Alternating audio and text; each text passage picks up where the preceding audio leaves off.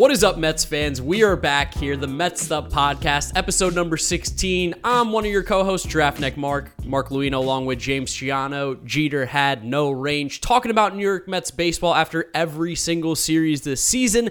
That's what we're doing today. We just wrapped up a series against the Atlanta Braves, and while this team might be battered and bruised and beaten, we actually came out and had a fairly good series, all things considering. So we're going to go through the series, every single game, pretty much in depth like we always do. If you're a new listener, thank you for listening. Hope you guys enjoy what you're listening to. You can follow us on Twitter and Instagram at MetsUp. You'll be able to find all the great content we did over there. James dropped a banger of a tweet yesterday with Kevin Pillar, which we'll talk about in a little bit when we get to it. But, that was like chef's kiss.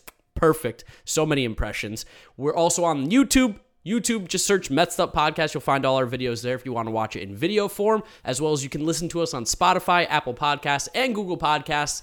Wherever you have a podcast, that's where you can find us. James, after this, I guess it was a good series against the Braves. How are we feeling? It was a good series. I think that the way to describe this series is bittersweet. Yeah. No. It is. This was a bittersweet series because despite the fact that we showed up with mostly a minor league baseball team, we got not even eight total innings from our starting pitchers. We still managed to take 2 games from the division defending champion Braves. And we know you win a division by winning the most games in the division. Ever since 2015, the National League East teams with the most wins inside a division has won. So this is what you do. You pick off the Braves, you win, but you just wish you could have had that third game tonight. And for me, even so, like I had said from the start, if we want to win this division specifically, we have to beat the Braves. I said until the Mets beat them, I don't think this is a team that necessarily is the favorite to win the NL East. But shockingly, despite being so battered and bruised, like I said at the beginning of the episode, the Mets came out and won the series. All odds against them, against a Braves team that a lot of people not only thought were going to win the National League East, but be a possible World Series contender this year. And the Mets came out and kind of surprised everyone, even ourselves included. Oh, I was shocked. Even tonight during our comeback, I was very surprised at the grit and determination this team has showed. It's kind of been the carrying call of this roster the whole season, which is weird that we've showed so much grit and perseverance since only May 19th, but we've needed it and we've had it. Uncle Stevie said it best that we have a tough stretch coming up and the guys are digging deep. Digging so deep. They are gritty. They're scrappy. Any Bill Belichick, word that you want to throw out there to talk about working hard. That's exactly what these Mets are doing. And it all got started in Game 1 here as we hop into Game 1, where we had Taijuan Walker, who is one of our guys who wasn't hurt at the time on the mound, pitching well all season long, was cruising, and then, in typical fashion for what seems like this year, Taijuan leaves the game. He does leave the game. We kind of alluded to the fact that Taijuan might be injured over the last few weeks. His velocity's ticked down a little bit from what we saw his first collection of starts on the season. And I guess another awful prediction that we've made has come true, and he did have to leave this game with a tight lat. And now he's found himself on the IL, which is an awful blow that this rotation really did not need. Luckily for us, though, the MRI came back clean. Yeah. It's just left side tightness. I think this is more on the precautionary side. Mm-hmm. Because I think they also want him he might get a rehab start in between there too, just to make sure that everything's okay. That seems like something the Mets are going to do this year, is if there's anything slightly wrong with the pitchers specifically, they're going to throw these guys on the IL, let them get a start in the minor leagues to make sure everything's good before they come back. We see that with DeGrom possibly pitching tomorrow and then hopefully coming back for the weekend. Stinks to see Taijuan hit the IL, though, because he's a guy who's always been battling injuries and has looked so strong and healthy this year, been a bulldog for us, and he was pitching so well again against the Braves. Yeah, definitely. This is just what happens when you pitch Taijuan Walker in a night game. It's not natural. It shouldn't happen. He's the day man. Everyone has to get on board with this role. You have to fine-tune Taijuan Walker's games to pitch at 1 o'clock or even 4 o'clock in the afternoon. No evenings, no dusk. Sun cannot set on Taijuan Walker. He's like the princess from Shrek. Yes. In Shrek 1. It's been a big week for Shrek, 20th anniversary actually. What a movie. Amazing movie. But he just, once the sun goes down, he turns into an ogre. Can't have this happen. Can't have it happen. We need our bulldog there, except, not a princess, but more of a bulldog. But then Sean Reed-Foley came in and does what Sean Reed-Foley seemingly does for us. He has, as we've said many times, been a godsend. No, a godsend. It's so important what he's done for this team. I think a lot of people saw the Steven Matz return in the offseason and just assumed we were kind of getting rid of him just to get a roster spot and shed a little bit of money. But man, has Sean Reed-Foley been good. The ERA is sparkling. The K per 9 is pristine. He struck out 5 guys in only 3 innings pitched yesterday. He was mixing up his 4-seamer with his changeup, with his slider. He got that 4-seamer up to 96, that's just such a great number to hit for a guy who's in that sweeper fireman role. The one thing about Sean Reed-Foley, SRF as people have been calling him, which I kind kind of like. It's I also like it's like like a colloquial collection of letters, but it's way easier than Sean Reed Foley. This was the first time we saw him use a changeup very much. This is the first time he's used it just even more than 3 times in any start all year. Not start appearance. He's not a starter. He could be a starter maybe next week, but right now he's not. We threw it 13 times, 10 more times than he has in any appearance this year, and he got 5 whiffs on in 8 swings for 63%. That's amazing. Really good. That's very strong. Yeah, 43% whiffs in the appearance. That's elite. You do that all year, and you're going to be one of the better relievers on this team. And it felt like he did the thing that we've applauded him for all year long is he comes in when we need him. He's always in a little bit of a cleanup role because he's not the opener. He's more of the swing man, I guess is what they call it nowadays. But he has come in and just pounded the zone. And that's what I love to see. Yeah. He, again, doesn't have the greatest stuff in the world. We know that, but he is attacking the zone, and he's locating so well right now. SRF, whatever we're calling him now, he is a legitimate piece of this bullpen. Been huge. He's made more of an impact than I think a lot of people expected, myself included. Oh, 100%. I wouldn't even say this stuff is bad. I think the stuff is fine with the great location. That becomes a good pitcher, but the guy has no fear. He comes in with energy, which I think you need for this kind of weird role where you're now the starter and now the reliever. Again, the swing man, as you said. He has that psycho look too, with like the little mustache and he's all tatted up and stuff, and he kind of just comes in there like a little bit like what is this guy's deal? Like, he's a little out there. Does the weird crouch. Yeah. I like his energy. Yeah, me too. Love his energy. And then we had Tomas Nido, who is your boy. My catcher. That's your guy, your catcher. Maybe possibly being the new starter? It's kind of looking like it. Seems like he's, if nothing else, taken a bigger piece of the pie. And Rojas even mentioned that explicitly, I think, after this game. Because the guy just continues to hit. 3 knocks on Monday, 2 runs scored, 2 balls in play over 95 miles an hour, 1 of the 103. Like, he's not just sneaking these by. He is hitting the ball. There's no... Of course, tonight the big hit was a gimme, but these are real base hits that Tomas Nido's getting.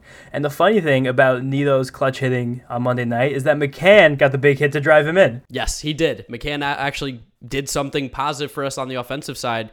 Game 1, everyone was kind of just putting stuff together, and it wasn't really a good game either played by the Mets, but again...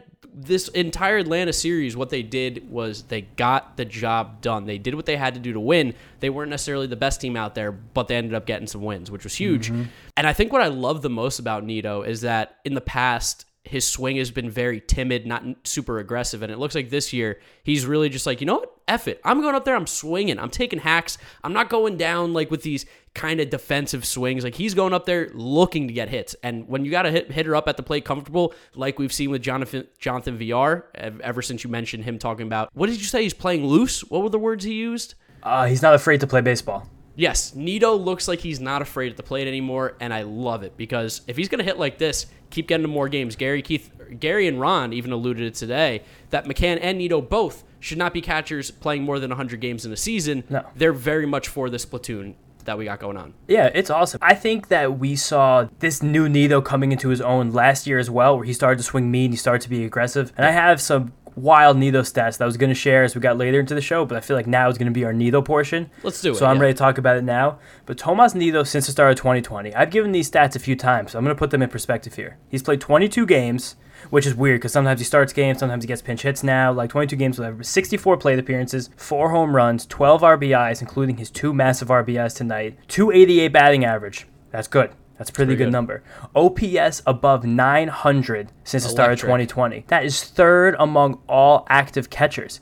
And his WRC plus is above 145 since the start of 2020, only trailing Buster Posey because his amazing season this year didn't even play in 2020. So second among all catchers in WRC plus and third in OPS while playing a strong defensive catcher. That's amazing stuff. Yeah, and he's not going to be one of the 5 best catchers in baseball. I know that. But in this small sample size, he's proven he can get hot. He can handle himself at the plate. He's kind of the new, like a little bit of a Luis Guillorme thing where you can kind of draw a line in the sand as to where he's taken that step to the next level. Guillorme was the home run against the Nationals. Nido, it was just last year. Yeah. Even though these guys don't have the biggest sample size, they have numbers that show you that there is a player there somewhere that can be an above-average hitter or just an above-average player in general. Definitely, and he has a minor league track record that is better than people realize. He won a batting title, I think, in the Eastern League, which I believe is St. Lucie a couple of years ago. Like, there is a hit tool there. It exists. And now it seems like we've gotten it out, which is amazing. Yep. No, love to see it. He was a huge part of the game. The catchers, go figure, were the big guys that game. Yeah. And then we had a little bit of a weird scenario here with Kevin Pillar. Yeah. Thank goodness he's okay, but took a 98 mile an hour fastball off the dome. I think it was like off 95, right here, the bridge. Thank God Pillar had such a honker, because that thing would have found an eye. I didn't like watching it. When it happened, I was like, oh God. And then 2, he gets up and he's just spurting blood. I mean, you would have thought that this guy was in a UFC fight. Like, he was so bloodied. And he just got off the field like it was nothing. Dude, I was listening to a portion of this game on the radio. I was in the car. Howie Rose is one of like the marquee names in baseball media. He's an unbelievable professional through and through. One of my favorite announcers I've ever heard, and he was shook at this play. I felt queasy. There was an insane amount of blood coming from this dude's face. I still haven't even seen it. I just saw the pictures that went up on Getty Images, and it is gross. Go Getty Image Kevin Pillar, and you will see like the stream of blood popping out of the bridge of his nose. It's crazy. But luckily, he's okay. From an actual health perspective, he's probably going to be out at least a month. They have his face much longer. His face is so fucked up that they can't even get like x-rays or take a look at it and know what's really wrong for like at least a month or at least a couple weeks, because he's so swollen. I mean, the press conference, by the way, insane. This dude is a bad motherfucker. I feel like there's no other way to describe him. Apparently, he came into the clubhouse the next day and was like, "Why am I not in the lineup?" To which that's a psycho person thing to say. That's a big problem. That's nuts. We knew this guy was fearless because he dove, headfirst into Michael Conforto, and he's ran into walls, and he plays the game with no fear whatsoever. Reckless abandon. Yeah, almost. Yeah, like he's nuts. But then in the press conference, he talked about how he felt bad letting his team down. He's like, I've always been a guy that you can count on me. I'm gonna be there for you. He's like, I'm not in much pain outside of, like my face being broken. He's like, I'm just really more upset that I can't be there for my team. I'm like, this dude is insane. This is crazy. Who says this? Dude, especially because like high key, he got the game winning RBI.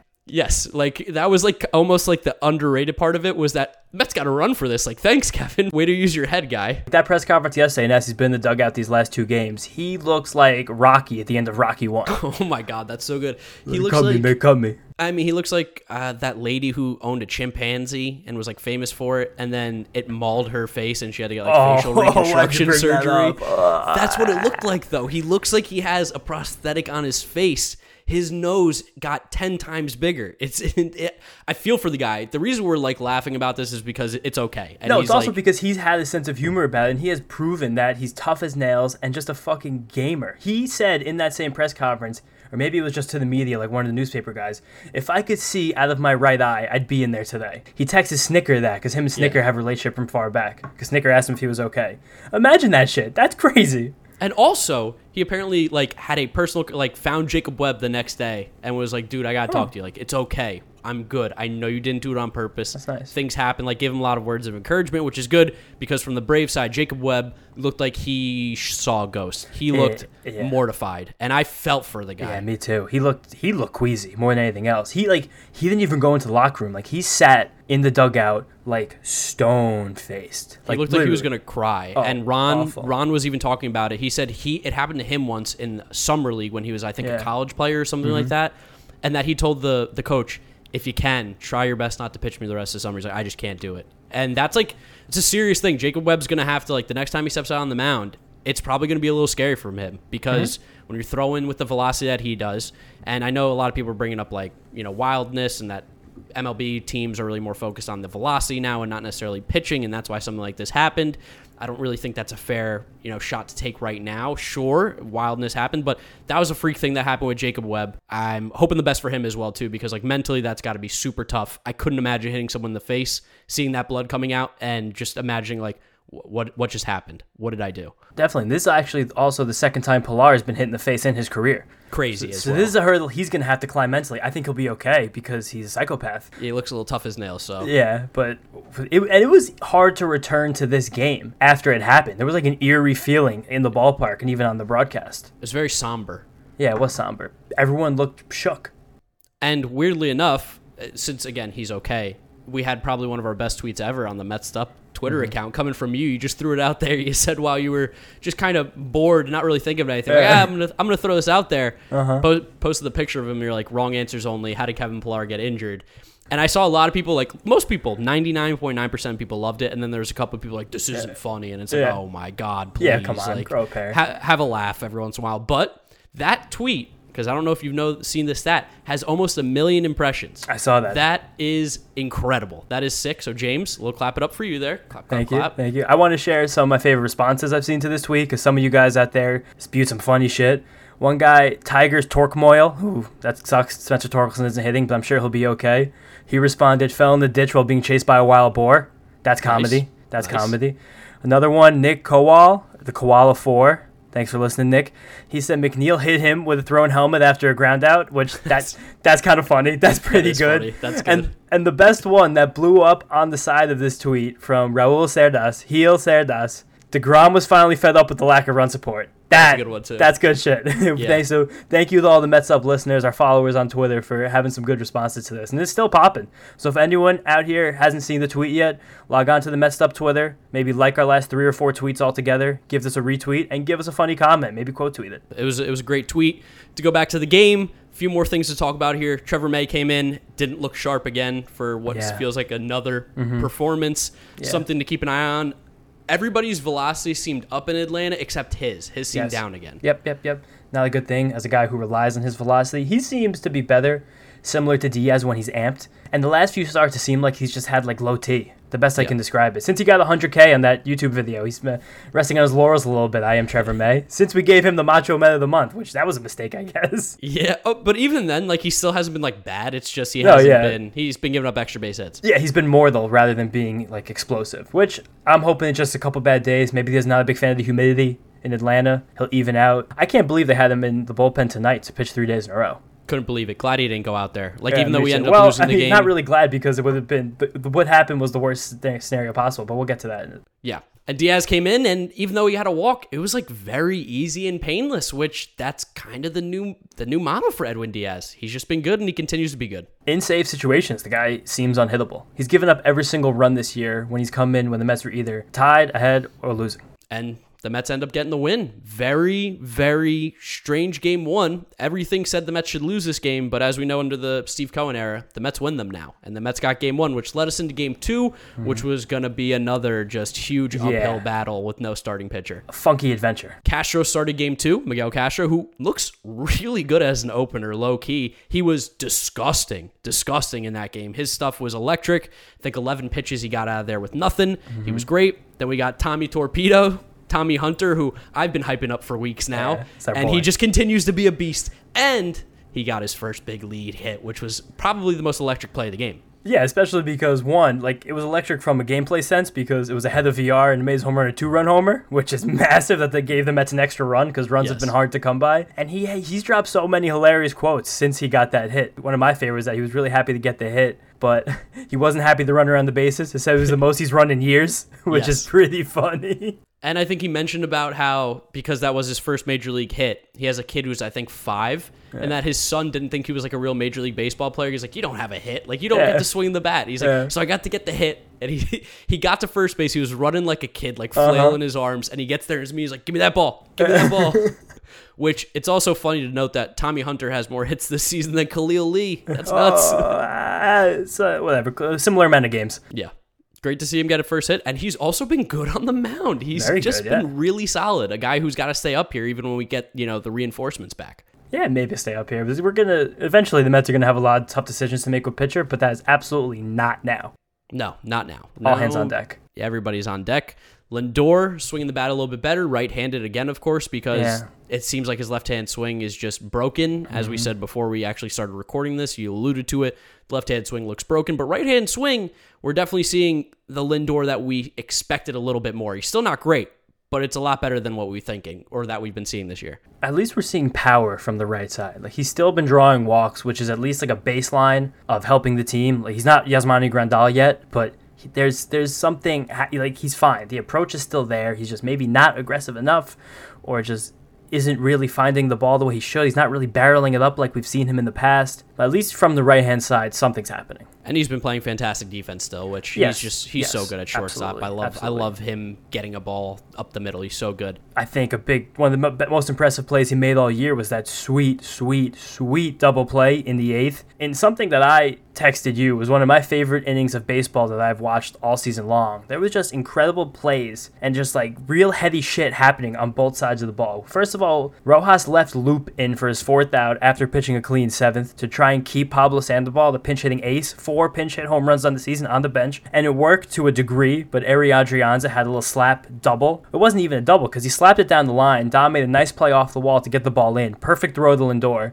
And Adrianza just did like the swim move, like super slide that we see like Tatis and Javier Baez do here and there, and he just evaded the tag, which that's impressive as hell. You love to see that. One of the better slides I've seen in a game. Absolutely. And then Ronald Acuna came up and worked a freaking crazy at-bat to draw a walk. The fact that this guy has added elite place discipline to his toolbox is like fucked up and not really that fair. No. Because we're going to have to deal with him for the rest of our lives, it feels like. And whatever. for free, basically, for the Braves. Exactly. So then now there was first and second, nobody out, with a dribbler ground ball just to the right of the second base bag. Francisco Lindor in the shift, charged the ball hard, ran against his momentum to tag Acuna out, who runs very well coming to second, and then slung it back, dropped the arm slot, and still got Freddie Freeman a double play at first. Freaking amazing. Felt like just for a second we were going to get out of this damn inning, but goddamn, Marcell Ozuna broke my heart. The next, felt like 2 or 3 pitches later with a little doink single to drive in the run. Off Familia, who was in at the time.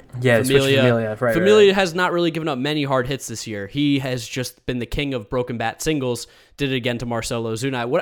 I think I texted you. Familia has been simply too good, where he only gives up bad hits. Literally. It's literally what he is. Like, no one is hitting the ball hard off this guy right now, but sometimes it's just baseball. I literally texted you, that's just baseball right after that. And that's like almost the good and evil, or I don't even know what to call it. Like the good and bad part of Jeurys Familia is that he's so good, but like this sinker does play to contact more than it does like a swing and miss.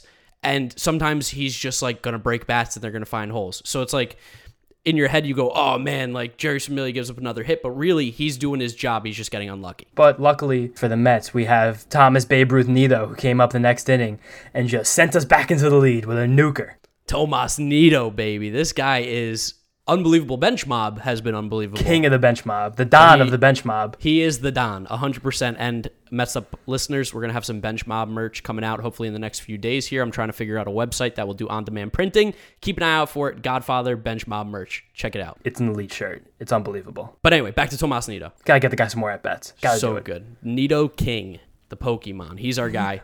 And then Diaz comes in, and he's shut down again. Dude, shut down again. Diaz was lights out in a safe situation. We knew that. But everyone in the bullpen really, really impressed me yesterday. There was a long line of relievers pitching this game in a bullpen day. Castro to Hunter to Gazelman to May to Loop to Familia to Diaz. That's a long line. They shut the door. Every single person did their job. And this feels like that. If that's a line that you see, before the season, you go, the Mets are going to have to throw Castro, Hunter, Gazelman, Loop, Familia. If those 5 guys come in the game, you go, how much are we down by? Literally. And the Mets won that game. The bullpen has been arguably the MVP of the season this year. They've been so good. Absolutely has. And then game 3, we got what I like to call the Syracuse Mets versus the Atlanta Braves, because Pete Alonso was not in the lineup. Nope. Ended up being scratched. Well, not really scratched, I guess, but there might be an injury with Pete Alonso, and there was stuff on Twitter about it that they thought he was going to possibly hit the IL, or that was a rumor. He didn't hit the IL, but that was earlier in the week. But after the game, Luis Rojas said he was not available because there was pinch hit or situations that he could have came up in. Never did. So he's not available. Soreness in his left wrist. We'll reassess on Friday. X-ray was negative, stemming from when he got hit in St. Louis 2 weeks ago. So this, makes you think, because Pete's been playing terribly recently. Yeah. The worst had to have been bothering him since he got hit. I can totally see in his head that he was like, I got to play in Tampa. It's my hometown. He wasn't going to say anything. And as soon as he got out of Tampa, he's like, guys, my wrist is killing me. Please, please. He was definitely doing the math. Like once he went 3 days after he actually got hurt, and it was like, oh crap, if I go on the IL now, I'm not going to be eligible to come off until that Sunday. They probably won't even take me off until that Monday. I can't do that. I got to play in Tampa. Yeah, no, I can totally see Pete doing that. So the lineup was weak going into it. And again, it's going to be an uphill battle. Peterson on the mound has been good, has been bad, has been terrible, has been solid. He is very, very shaky this year, and he had another shaky start. Shaky, yeah, but like the weird thing about Peterson is just like he's cruising and then he isn't. And it happens basically every single start. We don't know when it's going to happen. At some point, every single start, he just falls apart. He's not a stopper. You can't expect him to be that at this point in his career. He's still learning how to pitch. There's going to be very few instances where he's going to be able to put this team on his back. Sure, he did that last week in Tampa Bay, but that's not something we can rely on. I thought a switch may have been flipping with David Peterson when I saw him really level in those four-seam fastballs last week. And I thought that was kind of happening again today for a few innings, but he went very much back to the sinker. He kind of threw away his slider, which was the money pitch last Friday night. Yeah. I don't understand why that happened, but I don't know. It was weird. He threw more changeups than the slider for the first time in a couple weeks. Like, that doesn't seem like the recipe for success for Peterson. Early in the game, too, I noted that I loved that he was coming inside, especially to right-handed batters. And I think for a guy like David Peterson, who could become very predictable at times because especially to righties, he's just outside. Mm-hmm. I mean, he was making Ronald Acuna look uncomfortable. He was making Marcell Ozuna look uncomfortable. And that's because he was able to come inside with that four-seam or even the sinker a few times. That's a pitch he has to go to. And when he got in trouble, it's because he completely abandoned it. He just stopped throwing inside to right-handed batters, going outside, and Austin Riley takes it to right field, hits a home run. Just the little, I don't even want to say like adjustments, but he made it too easy for the hitters. You knew where it was going. I think the thing that happens to Peterson is that he kind of has his plan of attack, and he's very comfortable when he's working inside of his plan, but it doesn't take very much to, like, shoot him off. And you can see him on the round, stomps around, he makes faces, the body language starts to go much quicker than you'd like it from a guy who's a part of this rotation and a pretty central piece to what the Mets are trying to do, at least this month. For a guy who's still learning how to pitch, he needs to just stay on schedule. And he loses it sometimes. He struggles to regain it. Yeah. It's also tough when you're that big, too, to like just constantly be, like keeping your mechanics the same for someone as big as him. And he's a little bit, I don't want to say he's herky-jerky, but there's a lot of moving parts there. The dude is not a smooth pitcher by any means. No. When you're not a smooth pitcher and you're like 6'5", whatever you are, it's just hard to repeat those mechanics. It is. The one positive take from Peterson tonight is that he threw the hardest pitch of his career, 95.5 miles an hour. That's cool. That's something. No, it was actually a sinker.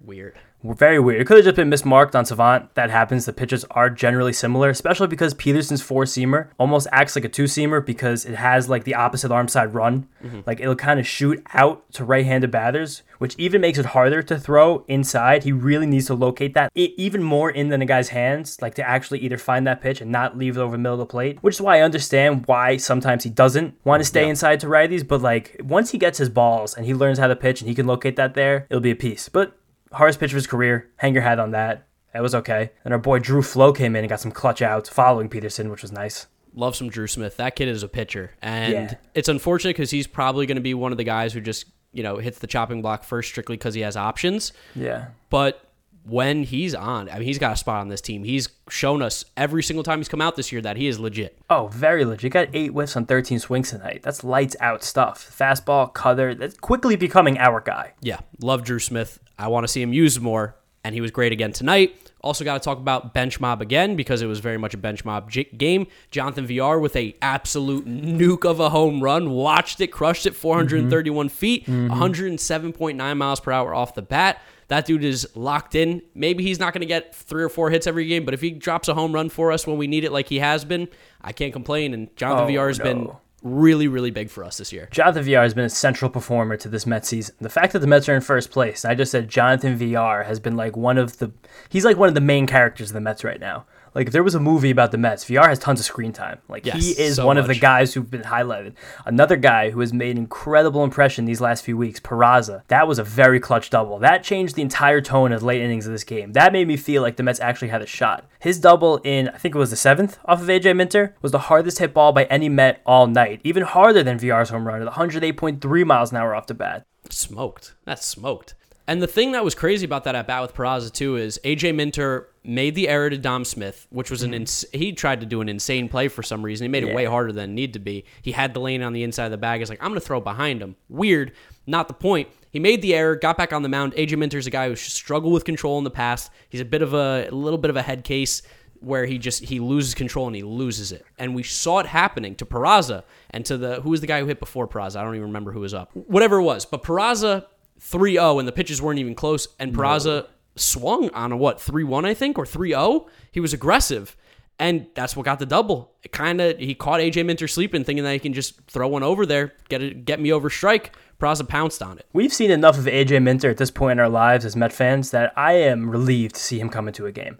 Love it. The guy is not anything special by any means at this point in his career. He's just part of that Braves constituency that's just what the freak is going on right now. Yeah, the only guy that really looks good in that pen, like consistently, I guess there's two guys. Chris Martin always looks pretty solid. I like Chris Martin a lot. And Will Smith. Yeah. I've always been a Will Smith guy. Outside of those two guys, this Braves bullpen is a mess. It's very, very hittable. Very hittable. And that's going to be something that continues all season.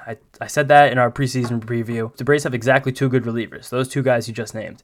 And I don't know if there's any more waiting in the wings unless Touki Toussaint remembers how to be dominant, which that could happen. I'm still waiting for it. He does it against the Mets every year, so I'm sure he'll figure it out at some point. But this Braves team is very beatable. That's all we know. Castro came in the seventh, right? Seventh? Whatever inning was. He came in a little bit later, was sick. He got really, really lucky because Khalil Lee making another insane catch out in right field. If the kid's not going to hit, he's not ready to be a major league player. I think that's very obvious. The scouting report on him was that he swings and misses a ton, and we have seen that. It's true. He's struck out in every single at-bat so far this season that he's played. But in the field, he has been fantastic. And I don't know if you noticed, but even on his throws in, he has a stupid good arm. He was making these throws like just kind of like lollipop him in, and it was on a line. I was like, if he can hit, could be special. He's showing it off. I think it's a fun consolation prize to having Khalil Lee and Joan-Shui Fargas in the outfield is that the guys are just incredible defenders. Like, this is the best Mets defensive outfield we've seen in a long-ass time, which is kind of funny. It's ironic because neither of them are going to really do anything at the plate. Fargas did have the base hit and the stolen base yesterday, which was cool, but just let these guys keep making plays. Khalil Lee made 2 at the time game-saving catches in this series. Yes. Amazing. And he's been huge for us. Was a big part of Castro's inning. Castro then also got one roped up the middle that just happened to find his glove, pop up out of it, get Ronald Acuna at second, and then we're out of the inning. We were good. Yeah. So Castro, as you said, just continues to be a beast. He's great, dude. He's just transformed into like a G in front of our eyes. Like, Jeremy Hefner sprinkled a little fairy dust on him, and now he's an elite reliever. It's so beautiful that we can just have those things happen for us now. And then we got to talk about, your boy again. Yeah, Tomas Nido. Yep. Did it again. He did it again. He comes up in a pinch hit scenario and gets a little blooper that drops in for 2 runs, and the Mets take the lead. When you're hot, you're hot. I think that's all that Nido at bat showed us. Like, you're just going to be able to find the hole. Yeah, I jumped out of my seat. I was like, let's go. There he is. He did it again. That was huge. Mm-hmm. We then came into the 8th with Aaron Loop starting the inning, which the Mets bullpen, there was nobody left. It was either Loop or Jacob Barnes. So, people want to criticize Rojas for going Loop against 3 straight righties. Whatever you want to say it is, you can't give Rojas any crap for that move. No. Because if you put in Jacob Barnes there, Jacob Barnes is probably doing something similar, and you're going to be like, well, why isn't Loop in? So enough of the Monday morning quarterback here with Luis Rojas in a game where they had no business being in it, and they were. Loop struggled, gave up a run. He faced 3 batters, gave up 3 hits. Yeah. But then Barnes came in, and Barnes stepped up big, as well as McCann stepped up big, too, for us. Yeah, big. That throw at third base, that was a heads-up play. I think Dansby Swanson went signless. Which was crazy, by the way. Insanely bad decision. To double steal with first and second and not clue into the guy in first to take second while you're doing it, that's just simply bad baseball. He looked like kind of befuddled, and I just want to point out that this Braves coaching staff, it's a fucking brain trust. Yeah. That's like a melange of like old school baseball guys, just old men galore in that bullpen. During Minter's blow up, the pitching coach came out, and he didn't seem like he was coaching, more like he was like scolding AJ Minter. And then even when they panned back to the Braves dugout later in the inning, the guy was like, oh my God, come on, this guy.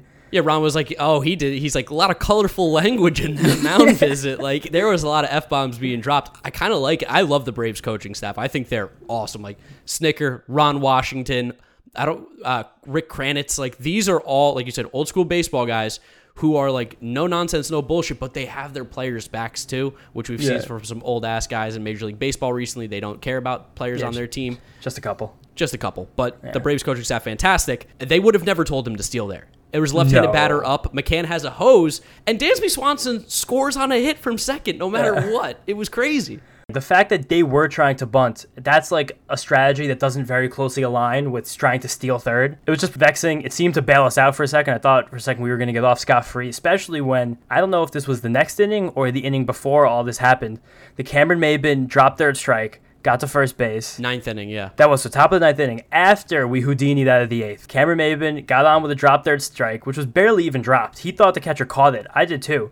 And William Contreras nicked it off of his knee. Just got unlucky. He actually did a great job blocking it. His knee was a little clunky. Dude, if there's a 35 and over division for track and field, Cameron Maybin should enter. Because Yes. that guy can still fly. He got down the base path easily. He runs like a gazelle. He just has these big, literally. long legs with huge strides. He glides down the base path. Dude, he was, even just after tonight's stolen base of second and taking third in the wild pitch, he is already worth $1 and then some. Yeah, which is what he was traded for, in case you guys didn't know. Apparently, Cameron Maybin traded for $1, to which, what are the Chicago Cubs doing? At least ask for something. I'm confused by that. I think that they got the ability to not pay the rest of his semi-guaranteed salary. And they were cool with that. Since Yeah, they're poor now. Tom Ricketts is poor, so Yeah. I mean, any couple $100,000 the guy can get makes a big difference in the bottom line.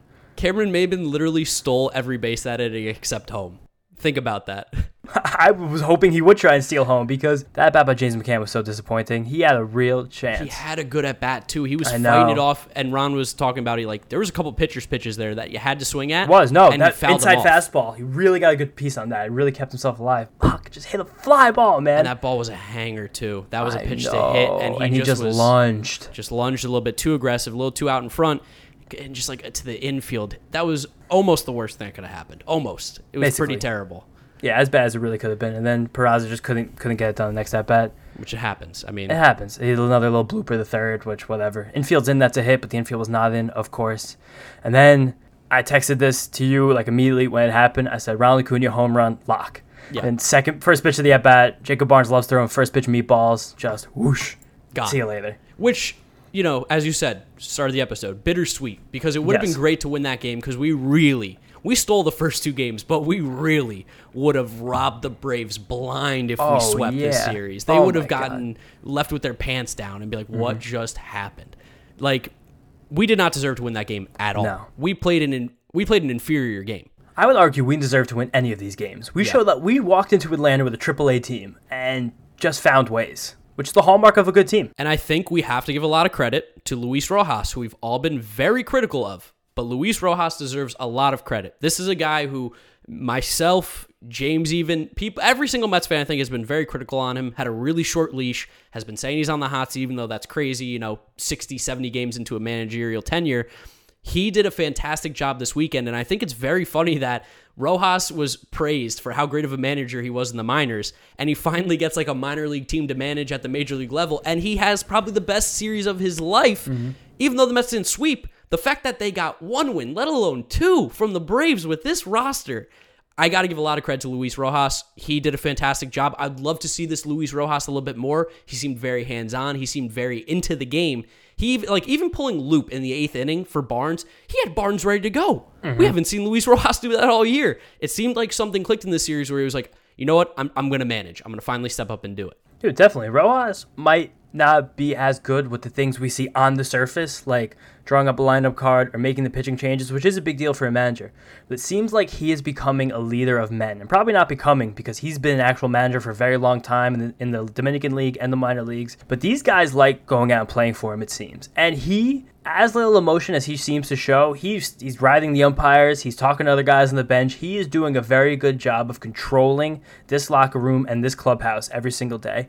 And that's been so important on this run the Mets have as they're digging deep. I think it's probably safe to say this is the first time it looked like Luis Rojas was comfortable being the New York Mets manager, which is weird because anybody else I think would have been extremely uncomfortable, but he looked like he was in control, looked like he was in charge. That's the Luis Rojas we've been waiting to see. Managers don't make or break teams and win games or anything like that, but Luis Rojas is the steady nature that he's had really paid off in a series where the Mets could have been completely lost.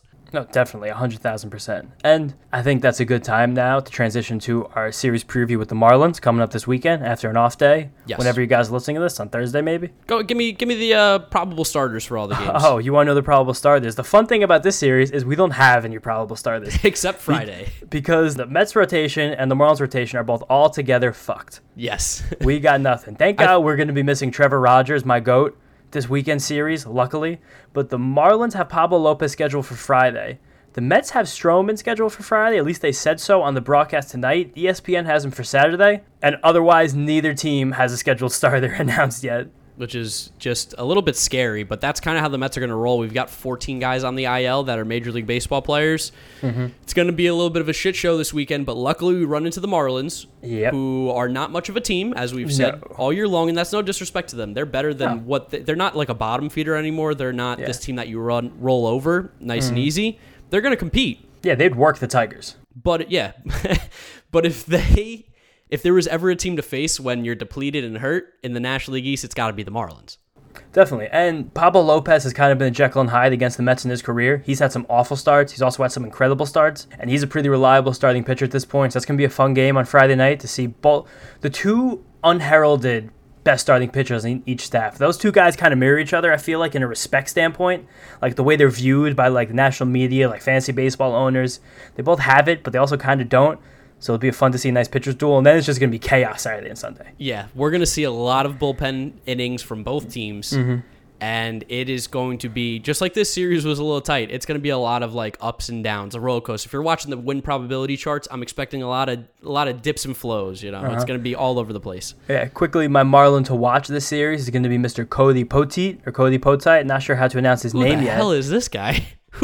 I thought you were going Jazz for sure. You pulled Cody Potite out. No, Jazz is quickly becoming one of the most likable, famous players in Major League Baseball, especially after that home run he hit off Jose Alvarado, the rat fuck. That rat fuck. Love that. Turned around 100-mile-an-hour fastball right in his fucking wrist. Yeah, fuck you, Jose Alvarado. Yeah. Go fish against the Phillies.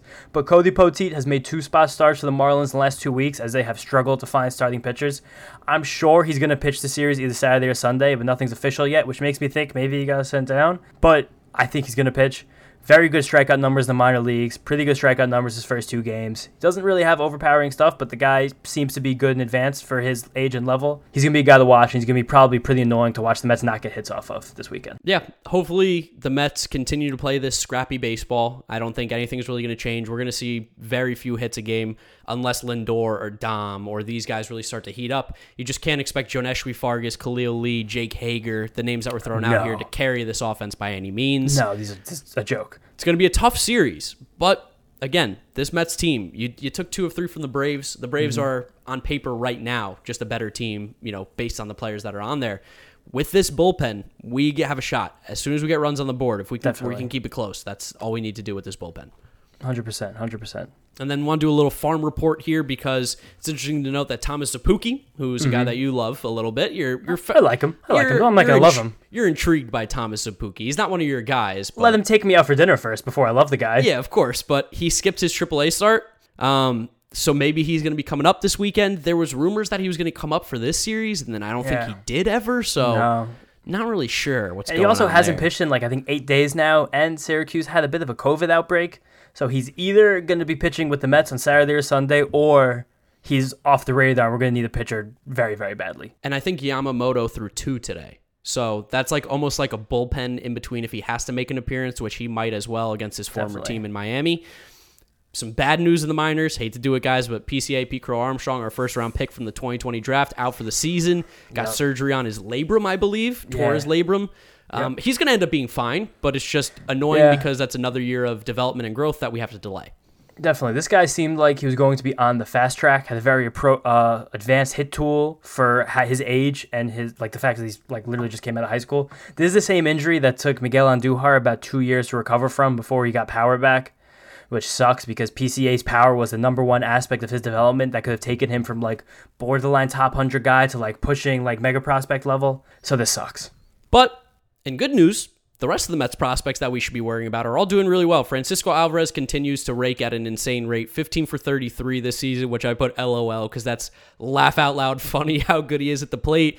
You have been hyping him up all year, possibly a top 10 prospect maybe by the midseason. That's my bold predictions that whether it be Baseball America, Keith Law, Fangraphs, MLB Pipeline, you're going to see people putting Francisco Alvarez in the top 10 the midseason report once we get a few more graduates. Yeah, he's been mashing. Ronnie Mauricio, this is really big. The power continues to be there for Ronnie. 4 home runs, 5 doubles in 11 games, 9 extra base hits. And this is a guy who had trouble hitting home runs. We saw him fill into his body a little bit more this spring, and it looks like the power's coming, which is what everyone's been waiting for. Dude, absolutely. His last professional season in 2019, it took him 470 at-bats to hit 4 home runs, and he has that in 9 games now, less than 50 at-bats. Love to see that. Absolutely love to see that. And another big thing about Mauricio's development is he's gotten better than expected reviews in the field at shortstop. Which is great because there was thoughts that maybe he'd become a third baseman and or corner outfielder because he's athletic enough where he's not like a first base guy, but he just wasn't like agile, I guess you should say, at shortstop, where it's like he didn't have the best range and all that kind of stuff. But he's looking good. Happy to see it. That's another guy who's probably going to be flying up the list, especially with this power. Definitely. Brett Beatty, another top prospect, a guy first round pick in 2019. Oldest high schooler in the history of the country. Yeah, he's like 35, I think, but he is mashing at, high A ball, hitting 425. No home runs, but that's okay. This is a guy who's hitting doubles all over the place. He has a good approach at the plate. Looks like he could be a little bit of a player here. Love to see that. All three of these guys might start moving through the system very quickly. I think that we could have a Brett Beatty sighting in Queens this year, as crazy as that sounds. With all the injuries, you never know. At this point, yeah. And because he's already in his 40s, so we have to get him up anyway. We got to get some years out of him before he's too late. But other news around the minors, Mark Vientos, not looking great, striking out a lot, but really he's always been a high strikeout guy in the minors. But this is way more. Yes, like he's been I think 25%. He's at 40 now. Bad. And then Sam McWilliams, who's an arm that we were hoping to see at some point this year. Kind of pumped the brakes here, kind of a little hesitant. 8 walks, 9 Ks through 6 innings. So you see the ceiling there. You go 9 Ks in 6 innings is really good. But then you also see the floor and you go 8 walks. Yes. That's concerning. Definitely. And I think with the electric arm that he has, we probably would have seen him in Queens already if the Mets were impressed by him in spring training and then just earlier on in the minor league season. So the fact that he is down means he does have some stuff to work on. But again, now we have Jeremy Hefner, one of the best pitching coaches in baseball. Get the little fairy dust. Sprinkle some of that on there, and we'll see McWilliams probably iron this out soon enough. Just quickly before we go, I have 2 Mets prospects I want everyone to pay attention to very quickly. Did a little deep dive in the system over now that we've had some games being played. One Mets prospect I love is Junior Santos, right-handed pitcher. He's playing in single A ball right now at 19 years old. He was actually playing rookie ball back in 2018 at just 17 years old. You never see that. Yeah, very young. It's also interesting because the guy is 6'8". Oh my God.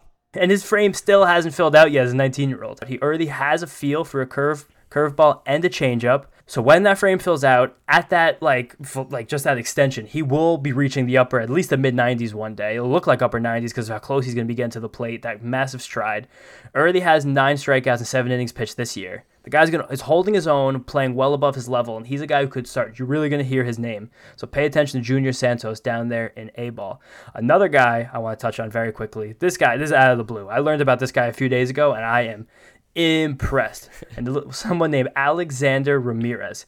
And this is not to be confused with another guy in the Angel system of the exact same age, also named Alexander Ramirez, which is just funny as hell because he always the exact same physical tools where he's just a slender, big 18-year-old with broad shoulders and shows a good ability for power at this point in his development. One scout said he has a double plus arm, which you never hear that term. No. That's big time. The guy just runs like gazelle, a 6.5-second 60-yard dash, which that's so fast. That sounds elite. I don't know any other guy's 60-yard dash numbers in the minor leagues, but I like that one, especially as an 18-year-old. And he's already shown some power at the alternate site or the extended spring training, whatever they call it. He still hasn't gone into rookie ball yet, but you will see him there later this summer.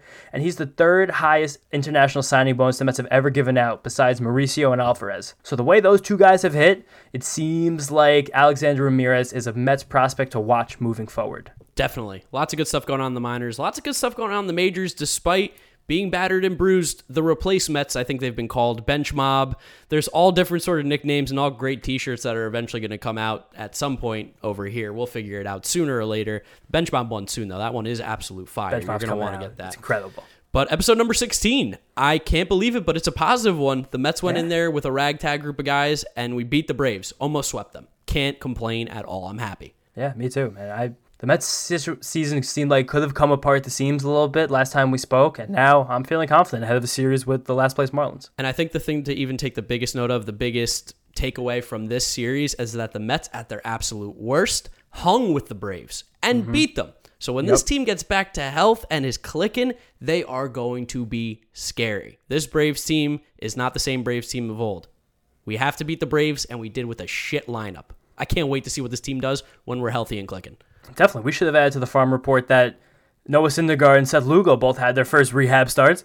And JD Davis got a hit today, too. Definitely. I guess they're both technically starts because Lugo pitched the first inning, which is funny when relievers are in rehab stints. They pitch in the first inning just to guarantee the get work. Get out of there. Yeah, but it's cool, man. Like, we're gonna get those guys back probably by June 1st around. That's close. Summertime, baby. Really close. The best team is we're limping to the finish line here of getting these guys back, but they have not stopped limping yet. They're still going. I love it. This team is really fighting and really scrapping around, and ragtag group of guys. Mets have done it before with worse players, so I'm excited to see what we do here. That's going to be episode number 16 of the Mets Up podcast, guys. Thank you so much for listening. Co-host James Shiano, Jeter Had No Range, me, Giraffe Neck, Mark Luino. You can follow us on Twitter, Instagram, Mets Up. Follow us on YouTube as well if you want to watch a video of this Mets Up podcast. Listen to us on Spotify, Apple Podcasts, Google Podcasts, wherever you can find us. We are there. Thank you so much for listening to episode number 16, guys, and we'll see you after the Marlins series. Hopefully some more wins. Bye. Peace out.